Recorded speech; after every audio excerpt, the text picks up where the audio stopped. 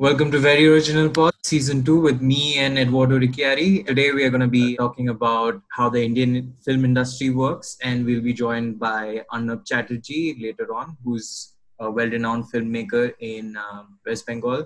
He's done a feature film and a short film with Soumitra Chatterjee, who's a very well-known actor in these circles.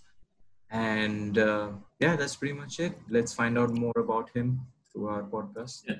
Before we start, just want to for my curiosity, because when I think of Indian cinema, I only think of Bollywood. This is very different from that, right? So here's the thing: Bollywood is is a derogatory term that was used back in the day. To be very honest, it's not a Okay. it's not a film. It's not an industry. It's rather a genre. So you know how you have musicals, which is made in Hindi, I think is more or less Okay. Bollywood. But we have other types of cinema.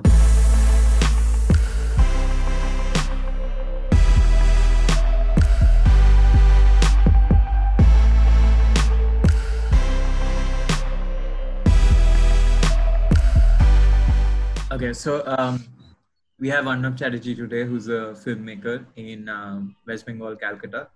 And Hello, people. Arnab, we want to ask you first of all, on the back of it, what got you into films? Like, what was your earliest memory that, okay, this is when you decided to be a filmmaker? The earliest memory I can think of is when, so every Bengali would know, or maybe even other parts of India would know, the celebration of Durga Puja, which happens every year in the month of September or October. So we used to, my family used to celebrate Durga Puja in our ancestral house. And so when I was around 7 or 8, during the Durga Puja celebration, I used to make videos of the... So Yeah. what is that? So it's a celebration. Basically, it's a Hindu festival. It's called Durga Puja. It's one of the many festivals which we have. I wouldn't call it a festival, but what would you call it? I mean, It's not exactly like Diwali. You can say it's a festival. I mean, it's almost like the whole city's lit up. Like, imagine Christmas, Yeah. but bigger. So it's Calcutta's Christmas, sort of. Yeah. It's religious. It's a religious festival. Okay. So during that, I used to make videos in our house, and I used to compile them together and play. And then what I did was I thought, why don't I sort of get my cousins together and make something which has a kind of a story. So just rough shots from here and there, from all over the house. We plotted a story, and we started filming those 2 to 5 minute long short films. And then I was 7 or 8 years old, so I didn't have fancy cameras or laptops or anything. So Windows Movie Maker was my staple editing tool, and my camera was a Nikon Coolpix, which was the best camera for an 8-year-old. I can proudly say that. So I started shooting and editing, and so that Durga Puja was actually more of filmmaking for me and less Durga Puja. And then my family, my relatives and everybody, they didn't quite understand what I was up to, because obviously, an 8-year-old making movies is unthinkable. So they thought we were just randomly going all over the house doing some crap. Cut to around a couple of months later, I am in my school, and I tell my classmates that, listen, let's make movies. And they were again how would you pull this off? And I said, nothing. It doesn't have to be like a movie. We can just start experimenting with shots and stories. So within a week, I sort of wrote this random story of two friends meeting and they get into a fight, and somebody else, basically just to get a standard screenplay and a blocking of shots and everything. And I told my friends that we can't shoot it inside school, so let's meet at a friend's place and pull it off. Now I couldn't do it in my own house because I was scared of sort of being parents, So we chose this friend of mine. He had a huge house, and he was like, he has such a big house that wherever we shoot, the rest of the family won't know what we are doing. So we decided to shoot it in his house. So we around, I think 7 or 8 of us got interested to experiment this, and we went to his place and we started shooting, and we got the most horrible shots ever I've taken in my life. No technical know-how, nothing. But it's fine. I put it on my editing table and I was trying to make some sense out of what we shot, but nothing was sort of cutting together. There was no continuity, nothing, no audio recorded, nothing. So I was like, I can't be a filmmaker. It's impossible. This is too much of the whole drama. But my friends were like, yeah, so let's get back to cricket and football. I said, no, let's give it another try. So again, the next Friday, we got back to his house and we reshot the entire sequence, this time more professionally. So I sort of started watching movies more analytically. And I figured that, okay, if the person is talking, so you can take it from here. If you want it too short, let's keep it here. So I sort of broke down the scene into shots, which was obviously I didn't know in the first instance. And then we decided that let's scrap the film. Let's just focus on one scene. So that's how scene blocking came into play. And so the scene was basically two characters sitting and they are talking. And how would you capture it from all kinds of angles and keeping in mind there's a story which is being told. So first we did a long shot and then we came close and started taking close-ups. We took OTS and everything. Looking pretty fancy for an 8-year-old filmmaker. And then some parts, couldn't get proper lighting. So during those times, we never even had like phones with lights.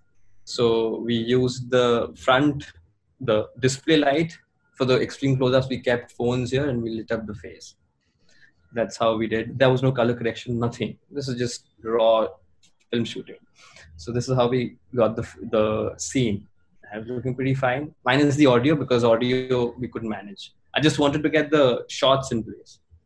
And then I thought that, okay, so we can pull off a scene.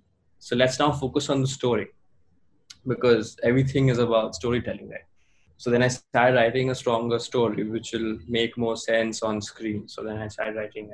I remember I wrote the first story which I wrote was a crime thriller. It was about this guy. So my friend Adnan sort of wanted to guillotine him as the main character. So he became the investigator of the crime, and he was super excited to do all of this because, like, he and I were like the closest friends back then. So he was, he accepted the offer in like one day. Like, I'm in.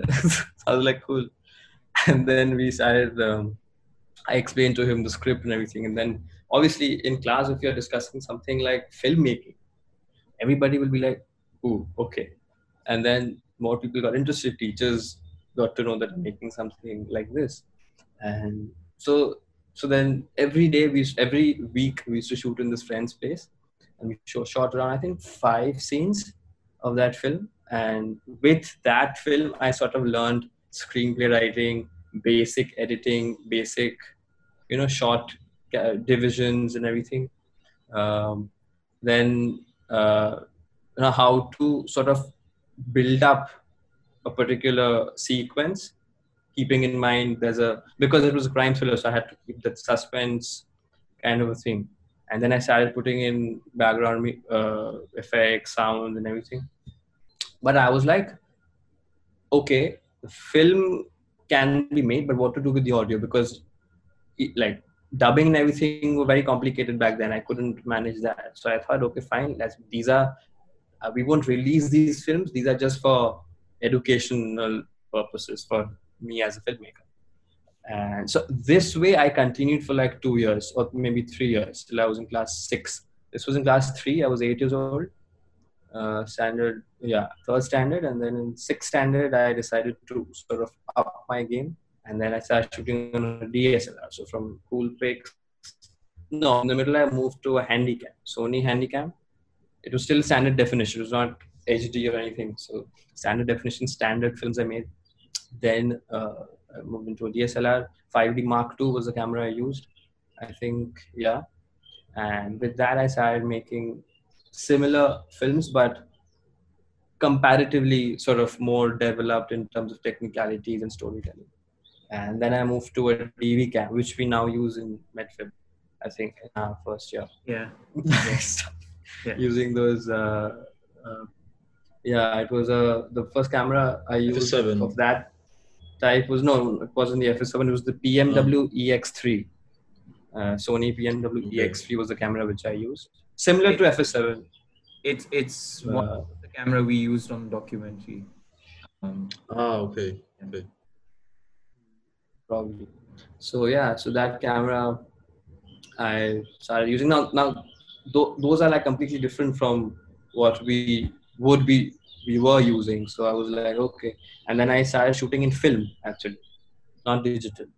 8mm or 16? Sorry? 8mm? 16. Yeah. Oh. Yeah. So I was like super excited to get 16mm prints and everything with the cameras. But obviously the loading and everything were very expensive, so nobody would sell me the reels. And I was like, what to do now? So I actually got hands on film when I was 13 or 14. And then to convert it and then start editing was a huge sort of pain. So I got this guy who would do that for me. He said, okay, I'll take some amount and I'll do it for you, the conversion of the rushes. So cool. And then, but there was a huge problem with the thing was that the lighting used to get very messed up, because lighting of film and lighting on digital are very different, actually. So I never got the lighting right on film. Yet to learn that. Wait, really? Because that was like, I always thought that lighting for film is easier than lighting for. In the sense, like the lighting comes better with film than with digital, because digital is like it's always hard to get skin tones, for example, but with film, digital is more detailed. Yeah. Digital is more detailed, right? Yeah, but back then, I mean, on the other hand, digital, if you have natural light basic, you can sort of, the composition gets easier because you don't have to work that hard on it.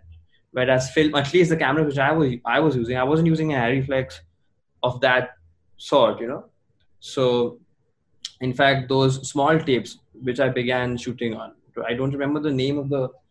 Do I have it here? No. Those very small tapes. These weren't even 16mm. I don't even remember what it was. Like these small tapes in the cameras. So I used to shoot on those, and every face used to get sort of very underexposed or overexposed. Do you mean those small audio cassettes? Like, those small ones? Yeah, it used to look like audio cassettes. Yeah. But somehow the lighting was horrible on all those things. So, which is why I had to move back to DSLR, because I didn't have to worry about lighting back then with the DSLR. And so I shot for like 2 years on that. And then I moved to 5D Mark III. And then I opened, so when I was in 7th standard, end of 7th standard, I opened my banner. And that's when I decided to get serious about the thing in terms of business as well as the creative part of it. So I opened my company, and then it's been like 7 years. So because you like to be like kind of the leader on set, when when things sort of like don't go too well or they kind of go bad, how do you keep everyone's excitement up? Like how do you kind of like, because of course your behavior affects everyone else's behavior. So how do you keep the mood up on the set when things don't go the way that you expect them to go? Yeah, so depends on the scale of the film, actually. I mean, back in those days when what I'm talking about right now, like when we were in middle school or primary school, excitement was there perpetually. Like you don't have to up them. Everybody is excited to do something because nobody has any clue what we are doing. So when you have no idea, you're always excited because everything I'm telling them is something new, right? Mhm. So you don't have to keep motivating them because we're all learning. Nobody's a professional on set. So I told them right in the beginning that I don't know how to make a film. You guys don't know how to make a film. But we're doing something, let's enjoy. So first 5 to 6 years were just enjoyment. Now when I make a film, obviously the entire scale is different. I'm making it professionally. So, and of course we do make mistakes sometimes. Because I mean, even though my crew is like completely professional, full trained adults, I am the youngest on set, even though I'm a director. So sometimes, yes, I do make glitches, but then, so then while seeing the playback, I have to sort of understand that, okay, here's where I went wrong. So let's probably go for a retake. So the feature film which I made was not with a professional cast. They were all my school friends and school teachers from high school. So the acting bit was, I mean, we were always improvising because we like none of them knew what is the perfect uh, sort of thing to take out of an actor. So we used to take around 3 shots with three. I used to direct them thrice, like 3 kinds of acting. And then I used to say that, okay, on the edit table, whichever suits me, I'm going to put. Because I edit my own films, I know this might suit better, this might not. Sometimes I used to take 2 different kinds of angles of a shot, whichever would cut better with this thing. Because on the edit table, you can see a film better than when you're shooting it. So I have to keep variations. Uh, Sometimes I have to make errors with lighting again, because lighting continuity is very important in a scene, especially if you're indoors, because everything is sort of uh, artificially lit up. Nowadays, even outdoors, we lit up artificially. So lighting continuity. So the light department in my last 2 films were pretty good, but before that, I had no light department. So everything had to be done by myself. In fact, first 20-30% of my feature film was also, there was no light department, there was no gaffer, there was nobody. So I had to do lighting by myself. And obviously, if you are directing a film, shooting your own film, I was the DOP myself, then lighting your own film, taking care of sound, you are bound to make hundreds of errors. You cannot do it all by yourself. And then directing your actors, it's impossible. So of course, I've made many mistakes. If you watch my feature film, you will understand that the film is made over a period of a year and a half, and there is no consistency in the technical quality of the film, because I have grown as a filmmaker through, like, in the process of making the film. So you would see the film begins with a sort of glaze, and then, like, I'm analyzing my own film now. When I sit and watch, I feel that, okay, these bits are better than these bits. uh, these parts are more professional than these, because, like, I've learned the craft in the course of making the film. Whereas my last film which I made, that is much better made professionally, because I was there's a gap of 2 years between the 2 films. So yeah, So you're talking about Unsaid, right? Which was released in 2018. yeah, but we made Unsaid in 2016. The Yeah. principal shooting of the film was in 2016. Okay. And then my last film was John Motin, which is shot in 2018. So 2 years. Mhm. Yeah. So how I know you did talk about it a bit, but how was your overall experience of, like, making your first feature film debut? Like, how was that? Like, was it really overwhelming, or like, and also like your working experience with the people you work with, whether it was your cast, your crew, how was it? Yeah. So I'll tell you, when I started writing Unsaid actually came about because before Unsaid, I made a film on friendship, and it was a very simple film made with great hurry. Because what happened was, I was in the middle of another film which had to be shelved because of our class, 10th standard board examinations. Because some actors who were my friends, again, they backed out because their parents didn't one sort of distractions in a board examination year. So after around 60% of the shoot, we had to sort of scrap everything and, so, but then I had to make something because people, like I had already created a hype about my next film. So I thought, and this is extremely embarrassing to announce that, oh, we cannot release a film because board examinations are coming up and I don't have a crew anymore. So I was like, this is impossible. And I had invested some amounts of money as well, and I was in a very horrible mental state because suddenly, and it was a very ambitious project of mine, mind you. It was a crime thriller again after a long time, and like we had shot in public. We had like a proper it was a ambitious project of mine, and we had to scrap it. It was called Superlative. And so then I thought, as a compensation for Superlative, at least let's put up something so that, people will be like, okay, there is something which has come up. So within a couple of days, I wrote this film. It was one very simple film on friendship. It was 20-minute short film. And that was actually liked by many people. Even internationally, like sort of it was appreciated, everything. But then I personally felt that I haven't made the film as per, like I received more appreciation for the film compared to how much I put in to the film. I could have made the film better. So then I decided, let's make a film with much more effort and do something. So then I started writing Unsaid, which was again on friendship, but much more like layered, like in terms of like 4 main characters, relationship between each other, then outlook towards life, sort of physical barriers faced by these young people. So then I started writing Unsaid. Unsaid, as an experience, I would say I wrote. So I started writing Unsaid, I remember, on 1st January 2016. And I had board examinations in March and April. So, but I didn't care. I kept writing it throughout the examination period. And I finished writing it by May. By May. And then I started casting. And when I was casting the film, I had no budget, definitely. So I obviously had to fall back on my classmates again. So I told my classmates, listen, let's make a feature film.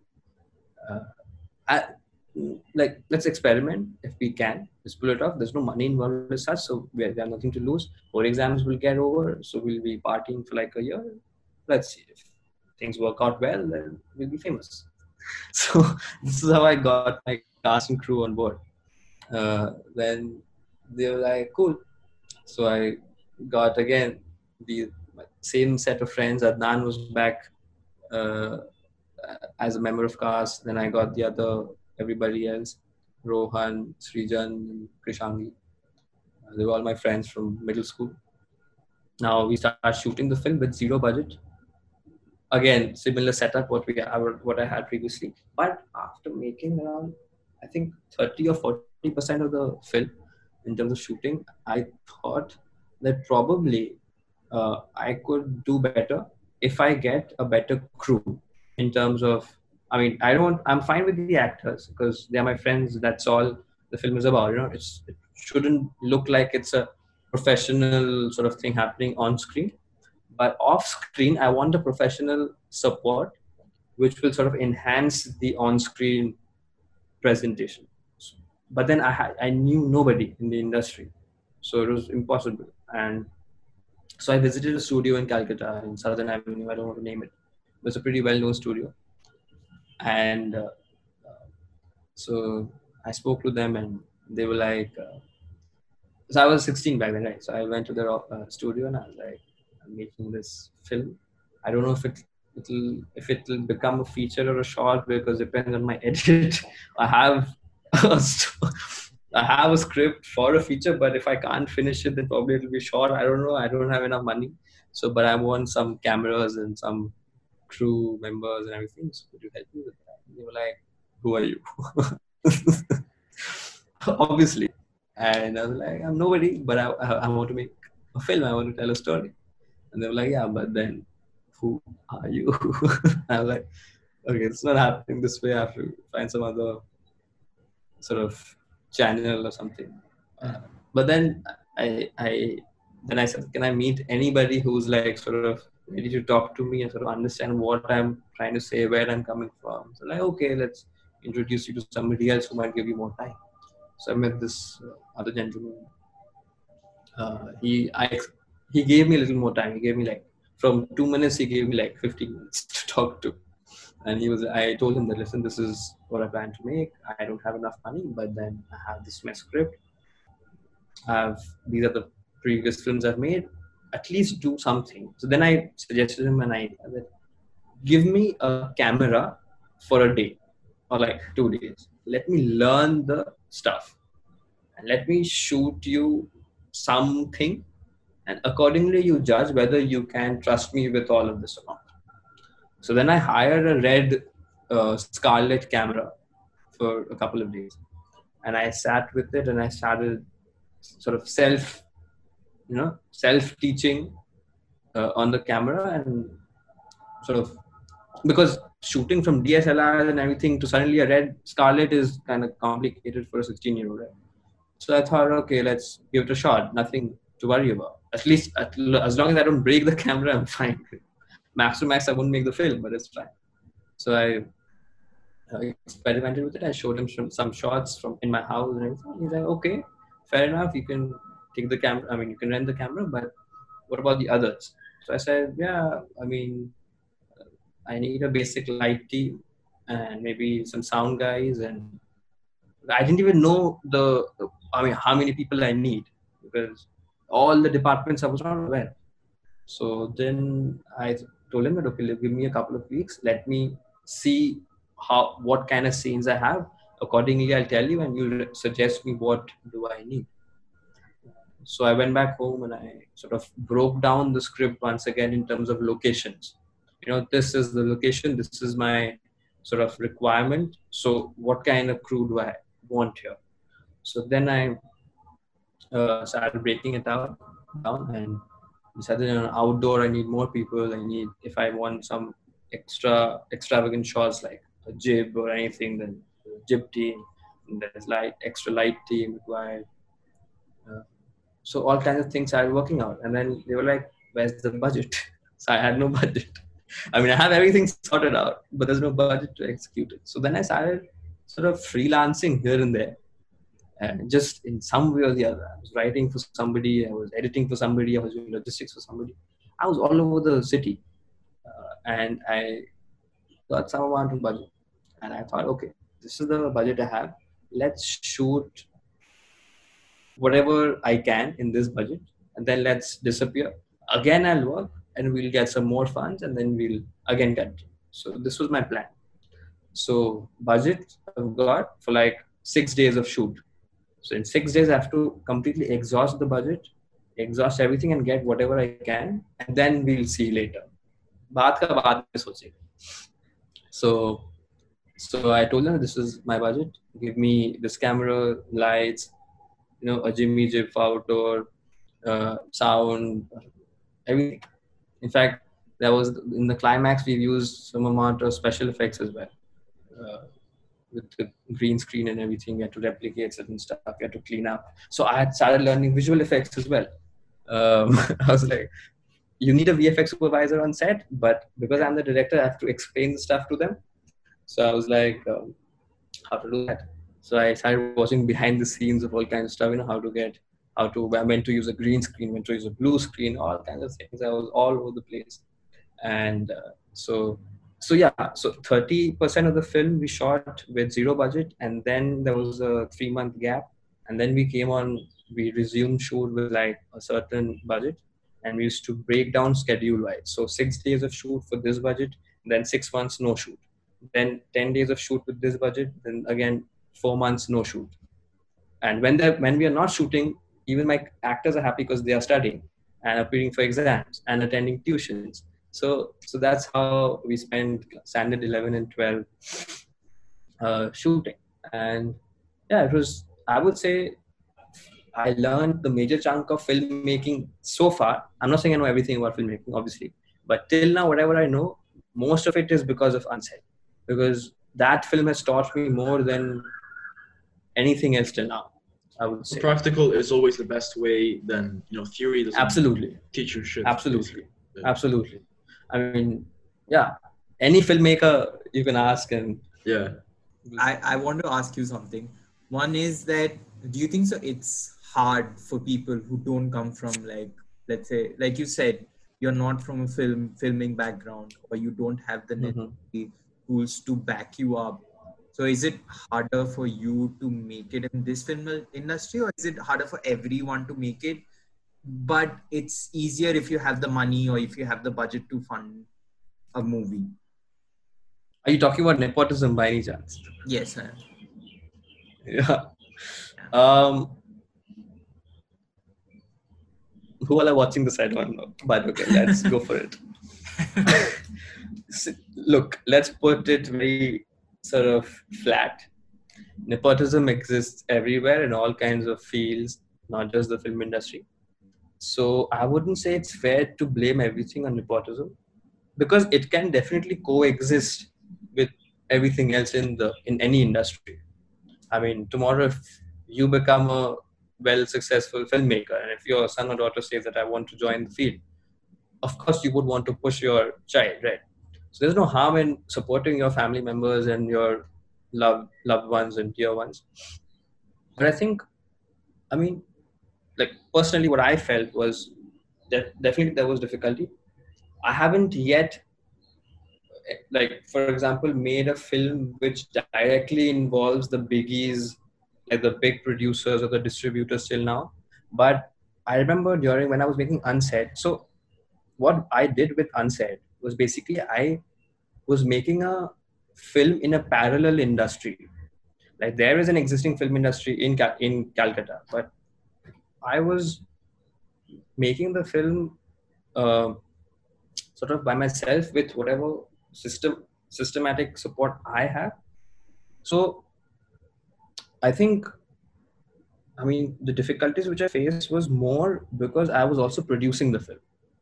You see, because many people think that just being an actor is difficult because you have to sort of break into the scene and sort of make it big, or even director. But being an independent producer is also extremely difficult because you are directly in the business and there's cutthroat competition in the business. I know people, I don't want to name anybody, who are extremely talented actors or directors, but when they wanted to enter the production line, they've been sort of completely removed from the race because producers run the show at the end of the thing, because they control the money. So I remember when we so there are two parts of making a film, right? One is the production when you're making the film, and the other is the release. Most films which are made don't reach the stage of release because there's filtering taking place. When I made my film Unsaid, I spent 6 months in the release process. I was not allowed to release the film because firstly there's no, so exhibitors and distributors started saying that there's no famous face, so your film won't sell. So these kind of problems are predominant sort of problems which any producer distributor faces if you haven't yet made it big in the industry. And how to make it big, you never know, because this is business. And so definitely, I mean, with no film background, if you start directing and producing a film, even if you are rich, you might not make it because, okay, you invest your money, you make your film, but really they won't allow you to release the film because you are coming in their line of sort of competition. It's problematic. We know about struggles of actors and mostly actors. I mean, in India, we just talk about how actors are trying to enter the film industry and facing nepotism and, groupism and gangism and all kinds of things. But nepotism in the film industry is on various levels. There's nepotism even in the sort of technicians and fields as well. I mean, a famous DOP would want his teams to go up. A very famous makeup artist will want his or her teams to known people to go up. So there's nepotism everywhere, not even confined in the film industry. So yeah, back to what I was saying was, I faced the problems on a different scale because I haven't yet made a film properly under a studio or anything. I've tried to sort of make my own films out of some opportunities I'm getting. Even if I'm funding my own films, it's problematic to release it because I've been told that I don't have famous actors backing it. I don't have my own name highlighting. The media was not ready to cover the film because they didn't have anything to write about in terms of, I was in fact told by a leading media house in Calcutta that we cover celebs, not talent. And I was like, okay then, because what justification was that? Yeah. And so these kind of problems are faced on a regular basis. And yeah, you get my point. That But what about, for example, because if you want to be a color correctionist here in the UK, first you become an assistant. And because there are so few jobs in big production companies, there's one guy who's the main color correctionist, and then there's the assistant. So you become an assistant, and it's not until the guy quits or he dies that you don't become a color correctionist. So it's always like old people before young people. Is that the same in India? Yeah. Pretty much the seniority. But no matter how good you are, your senior is better than you. Even if you're better at your craft, your senior is better than you. So there's a hierarchy going on. But then I think there's hierarchy, but then there's another chance in India that where, let's say if the color correctionist has someone in his family who's definitely not more suited for the job, but then they are there, they want to be a color correctionist. It would just promote. But I think this competition is not so prevalent in the in these kind of fields, because your color correction skills are your color correction skills. It has nothing to do with you. Yeah. Whereas in movies, people sell your face. So even if you're horrible at your craft, people might want to watch you. But when you're color correcting, no matter how, you're getting me, your skill is more highlighted than who you are. So in that, it's like sports. At the end of the day, you're like in cricket, your runs will dictate where you go. Or, So, I remember, Arnab, you did tell me something about things that you faced on the set, which is why maybe it's not the same type of nepotism, but there still is a sort of like entitlement, I can say, where you said that people used to come on your set and just sit there because you were making a film with a big actor. So that is a completely that is a different kind of a problem. I don't know how much should I speak about that here, because it's very sort of problematic, and Rituraj will understand. But that comes with that is not exactly, I would say, nepotism, but that's just my lack of control in the industry, which was exploited. This is the simplest I can put it as, because when I was making that film, John Moodley, or even Unset, not much on Unset because there were no famous people involved, but in John Moodley, because I got a well-known cast and everything, obviously people wanted to sort of exploit me and my lack of experience. So they were like, I'm not taking any names again, but they were like, oh, you're making a film with Mr. Soumitra Chatterjee, why won't you look after us? It's as simple as that. So and then they just tagged along in my sets and they just wanted to extort money. It was simple money extortion, and it's painful to see. Instead of supporting somebody who wants to do something, I'm not saying I'm a great filmmaker, I'm trying to make something big, but just the fact that I want to tell a story, instead of supporting that cause, you are sort of exploiting my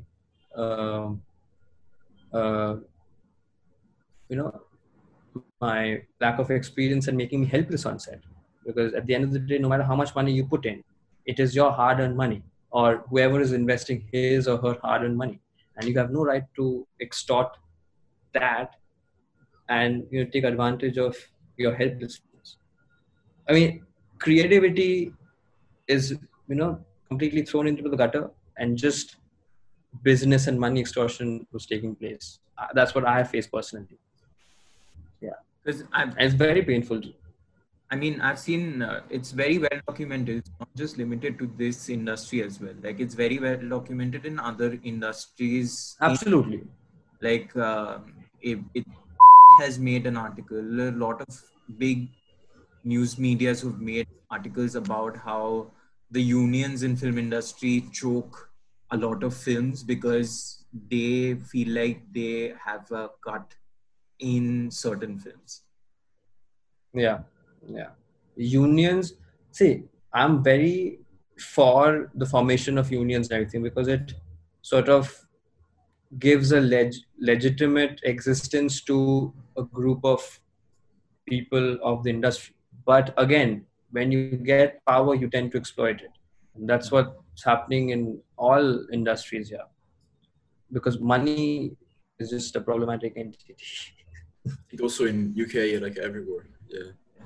Yeah, absolutely. I've been told by the Medfilm people as well that there's unionism everywhere. I remember when I was shooting for Unset, and I had to go all over the city to acquire permissions for shoots and everything. At every department, uh, there were problems which I faced in terms of, I don't know how much to say it, but like bribing and undisclosed payments to this desk and that desk, and it was bizarre. I think there's like do a two separate sides. podcast on how unions work. I think it's like two sides to filmmaking. Like 50% is like making the film, and 50% is like Exactly just the whole business and marketing. Yeah. Which has nothing to do with making a film.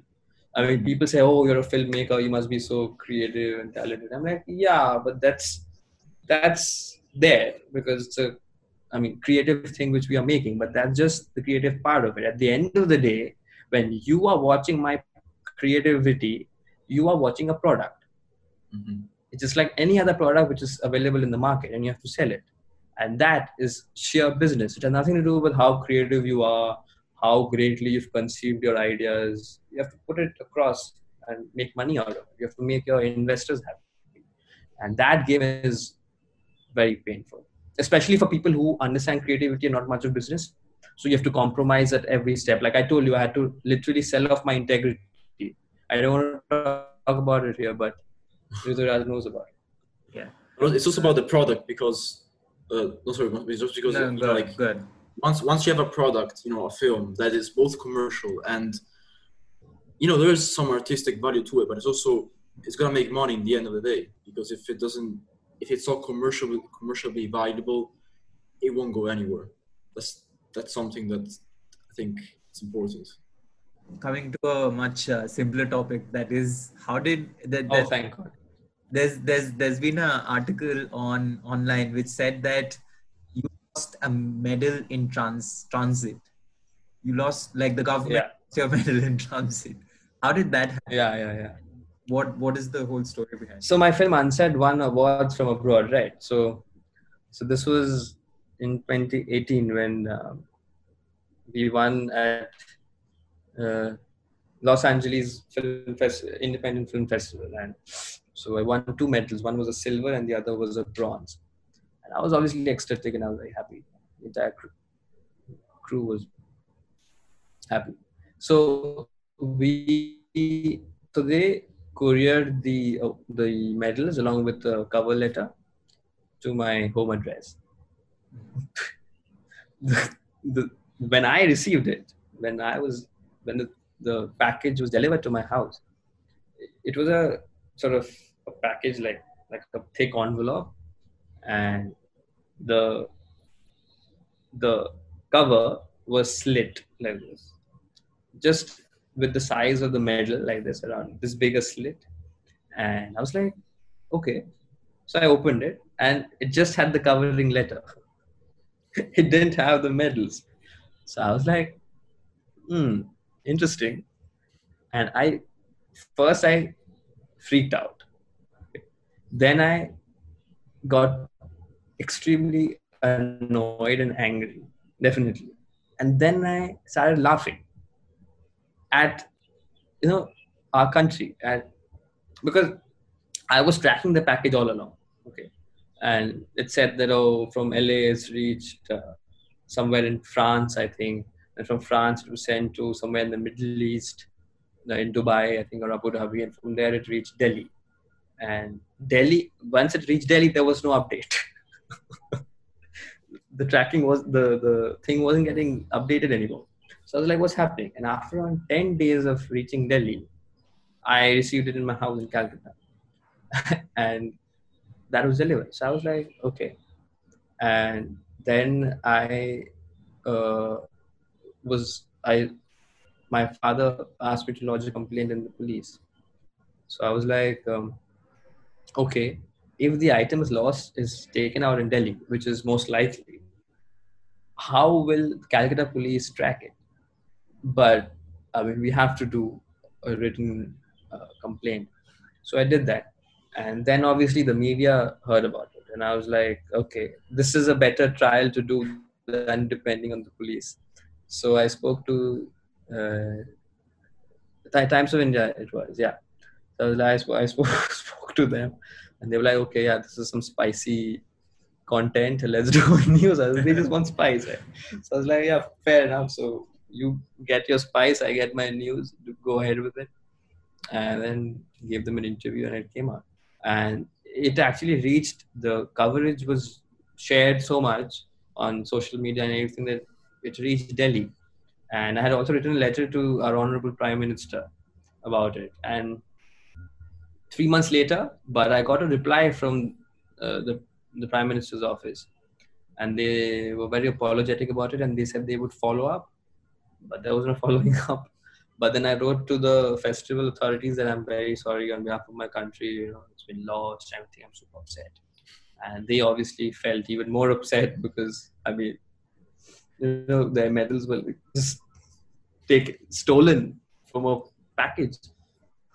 And so they were kind enough, generous enough to send me a fresh set of medals. And I told them that, listen, don't trust government shipping company shipping.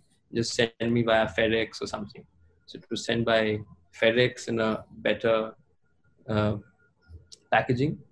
And then I finally received it, and now it's up on display in my living room. Thankfully, I got a fresh set. Very disappointing. I was very upset with the central government, actually. I mean, yeah.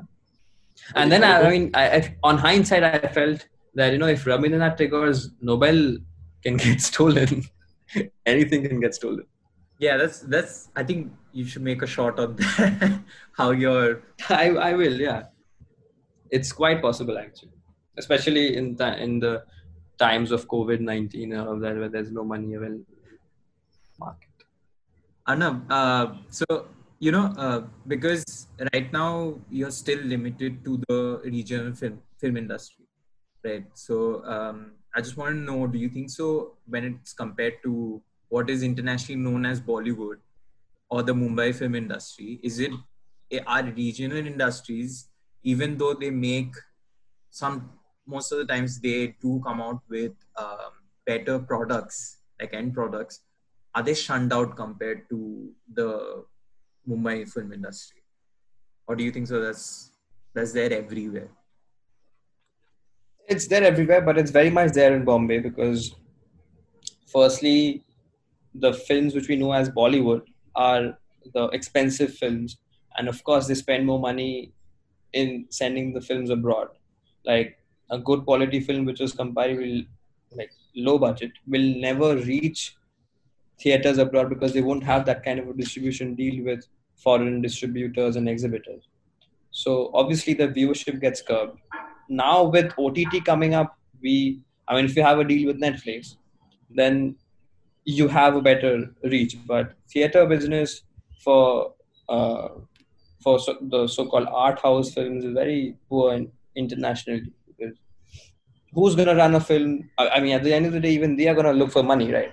And if you make that kind of film, which does not have, say, Shah Rukh Khan, then why would they want to put it up? They have thousands of art house films from their own countries to back. Why would they back an international film just because it has a good story? They want money. So I don't blame them. It's a two-way thing. So what I feel is bigger producers or distributors from India should take responsibility and send these uh, films which have a lot of potential abroad and just sort of exhibit them and not worry so much about box office, because you are anyway making money with the pot boilers of Bollywood. So just sort of back these. I mean, I was very happy when I saw this film Kamyab uh, being backed by Red Chillies, and it didn't make any money at all. I think it made like what, 2 or 3 crores in India. Like you spend 15 crores on a film and you make 2 crores. Horrible box office. But then again, Red Chillies was kind enough to give them a platform, and that's what we need. Just let the box office be, and let's support indigenous good content in India as well as abroad. So yeah, coming back to commercial Bollywood, I think this is how we can help the market grow. Yeah, You like Bollywood films. So I'm just putting it out there. We all love absolutely. films, but we love watching. Yeah. It's just that we want to see more films from the regional industry coming up, and Definitely regional industry, even more content-driven films from Bollywood. I mean, I was sitting at Met Film the other day, and I was talking to my classmates about Bollywood, and all they know about Bollywood is the song and dance. Mhm. And I think you and I also discussed it once that Bollywood is not all about song and dance. Yes, we do have song and dance because that's part of our culture. So we do represent on screen what's part of our culture. But everything's not about song and dance. Like yesterday, I shared this homage to one of the greatest choreographers who just passed away, Mrs. Saroj Khan. And I shared the clippings from different like song and dances, and people started writing, "Oh, is this all Bollywood has to offer? Like everything is like people are dancing and everything." I'm like, yeah, this is a major part of Bollywood, but this is not all about Bollywood. Like just Google and see. Like, But the problem is no. that also like it's in our country, like in Europe, we don't get non-Bollywood films. Like even as a filmmaker, the only non-Bollywood filmmaker that I know is Sataji Ray, I think it's called. Satyajit. Yeah. Satyajit Ray. Right. But that's the only one who I know. But it's because non-Bollywood films don't get released here in the Western world. I think that's one of the big problems. True. But Satyajit, yeah, I mean, Satyajit Ray is an exception who received that kind of a global sort of platform because he was that talented. Definitely, I mean, we are nobody to talk about how great he was, but like I think back then Indian cinema, that quality of Indian cinema was much more. Like more films were made keeping in mind that level of international quality, which is pretty much lacking now, because now it's more about business. Even Satyajit Ray was a regional filmmaker. He was never a Bollywood filmmaker. He made, I think, 2 films in Hindi. So that quality of regional film is missing from the current lot of filmmakers, I would say. But you think it's coming Probably back? that's why. Not. I mean, I do like quite a few Bengali filmmakers or some in the south as well. But I think Satyajit Ray's stature is just different. I mean, I'm a huge Satyajit Ray fan. Even at the same time, I love Bollywood and I love Satyajit Ray. So I think it should come back. I don't know how much of it is coming back, but I think in the next 5 to 10 years, hopefully Rituraj and I can make some Hopefully change someday. I don't know. I'm just being pompous. Bring it back. Don't take me seriously. Yeah. No, but Make like, Indian cinema great again. yeah. No, I mean, I think it kind of changed with. I hope that it kind of changed with Parasite. that we start watching more content with like subtitles, get used to it. Yeah. And like, I think we first have to adopt as a country to watch our own regional cinema as subtitles before we go Yeah, out and I like would. Yeah, true. go out and watch I like, think regional films should first be made available to all over India. Yeah. Like a Bengali film is not well released in other parts of India. A very good quality Marathi film will never release in Calcutta or in South India. A very good quality, low budget South Indian film like a Tamil or a Telugu film will never release in my city or in Bombay or anywhere. Probably in Bombay because it's like Bombay, but not in other parts of India. So we have to sort of take regional cinema first to rest of India and then abroad. If our own country doesn't support regional movies, then I don't think there's any chance internationally. But also We have to because, do that. I don't know, for example, like in Italy, we translate films from other languages to Italian. Do you do the same? Because in a way, like it's kind of like you're not watching film with subtitles. You're just watching in your own language, but it's a foreign film. Do you do the same? Or We Yeah. have, because India itself has like so many languages and so many film industry with different languages.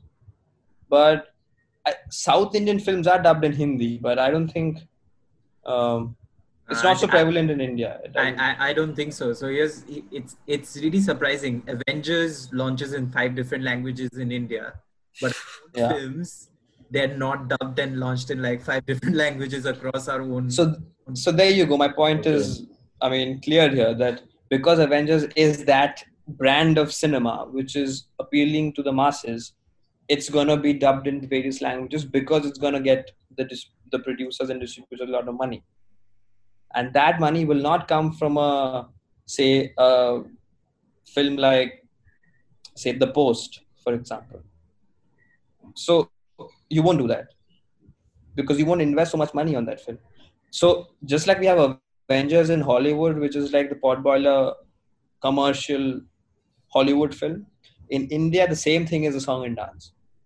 You see that? So we both have box office oriented movies, but just different types of movies. In India, what sells most is song and dance. So you put like there's a recipe of making a commercial Bollywood film. It has to have like a very systematic hero of the Generic. film. Yeah, everything is very systematic. The screenplay is written in a very like it's like it's a formula. It's made in a formula. So you have to put a certain item song, if you know what that is. Then you have to put a romantic number. You have to. So that's how you make money in Bollywood. But you have to compromise on your art form. For example, we don't get independent, original indie films here in Europe. But for example, do you get indie Western films in India, like Moonlight, for example? Was it released in India? Yeah, it was released in the theaters, I think. Some theaters. I mean, even if they have like 2 shows a day. Yeah, there's no publicity about it. Like nobody knows about it. Yeah, maybe it'll come in some theater somewhere, but there's no PR or there's no press hype about it. Unless and until you talk about it in the media, how will the common people know that? And there's I don't think there's proper budget allocated for the advertisement and the PR of those kind of movies. Okay. I think even Joker released here without that much publicity, and Joker was a commercially successful film abroad, but here I think they had like 2-3 shows a day, which is nothing compared to when Avengers releases. It has like 10-15 shows every day. Yeah, I think that India is the only country, I think, where Hollywood is yet to sort of penetrate completely because India has its own market which is so strong that if say a Hollywood film even as big as Avengers releases with a Salman Khan film in India, they have to sort of play with the dates because they will not allow a big foreign film coming in here because the masses of India will want that their type of movies, which is not what Hollywood. I mean, Avengers does so. Avengers. I mean, Marvel. I think has the largest market in India from Hollywood, but that's also nothing compared to what Marvel has in the rest of the world. Because India is like 1.3 billion people, we still manage to give so much of money to Marvel, but that's nothing compared to what the Bollywood potboiler earns from India, which is unlike the rest of the world. Marvel movies I think make billions in the rest of the world, but here it's still struggling comparatively. I would say if you see the percentage of how much they earn in India versus rest of the world, it's pretty less in India because everything is commercial Bollywood in terms of masses in India. If that makes sense. Yeah. That's the end of the podcast. But like, we just wanted to know one final thing is that people who are coming, who would look up to your films or would look up to films as an independent filmmaker, what advice do you have for them? Like, what would you tell them, even yourself, like 5 years back, things that you wouldn't want to do again, that you have learned through your experiences? I think starting off at that age when I started off was very helpful for me because I learned a lot about cinema at a very early stage, not just about the making, but even like the other parts of cinema which are lesser talked about. Like I said, like the release bit or you know all the behind the scenes work which goes on to actually put up a production. So it helped me, but at the same time, I think I wouldn't recommend others to follow my path because it's very risky. It's actually a life risk to do that because you are dealing with people who have a lot of power, who have control over the business. So I think if you should play a little more safe.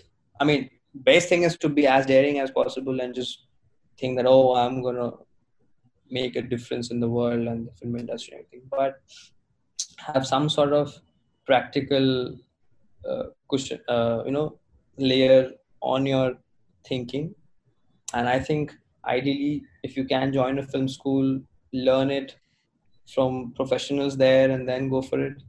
I'm not just saying like our film school in general, but like if you have a film school support, then it's helpful, of course. I'm sure because Definitely. you come in contact with people who are in the business and who want to sort of support you as a student because directly if you enter the industry you're going to be beaten out. So step by step you should proceed. And advices other than this, I think just watch movies and read content, enrich yourself creatively because the business part I don't think everybody is capable enough to deal with it. But I so wish I could actually give a proper formulated path to how to enter the film industry. I don't think there has ever been and there will ever be a proper channel to enter film industry like other fields. It's still very there's no constructive path to enter this field. So I've been asked this question many a times. I don't know what would you advise to your people who watch movies and want to enter the film industry. There is no path. You just have to improve your own creativity and wait for opportunities to come your way. And if possible, then start accumulating finances and make films which don't exhaust you financially, emotionally, physically, but you can create content. Like, for example, now with OTT coming up, if you have good content, they are ready to listen to you. You need to approach them at the right time, but they will listen to you and back you if, of course, luck plays your way. I mean, everybody is talented. You are not the only talented person on earth. I'm not even talented, but like I'm not the only person in the thing who is sort of there. There are millions of people who want to be what you are. And so competition is there. Just improve yourself with every single day which comes your way and just look for opportunities. Yeah, save money.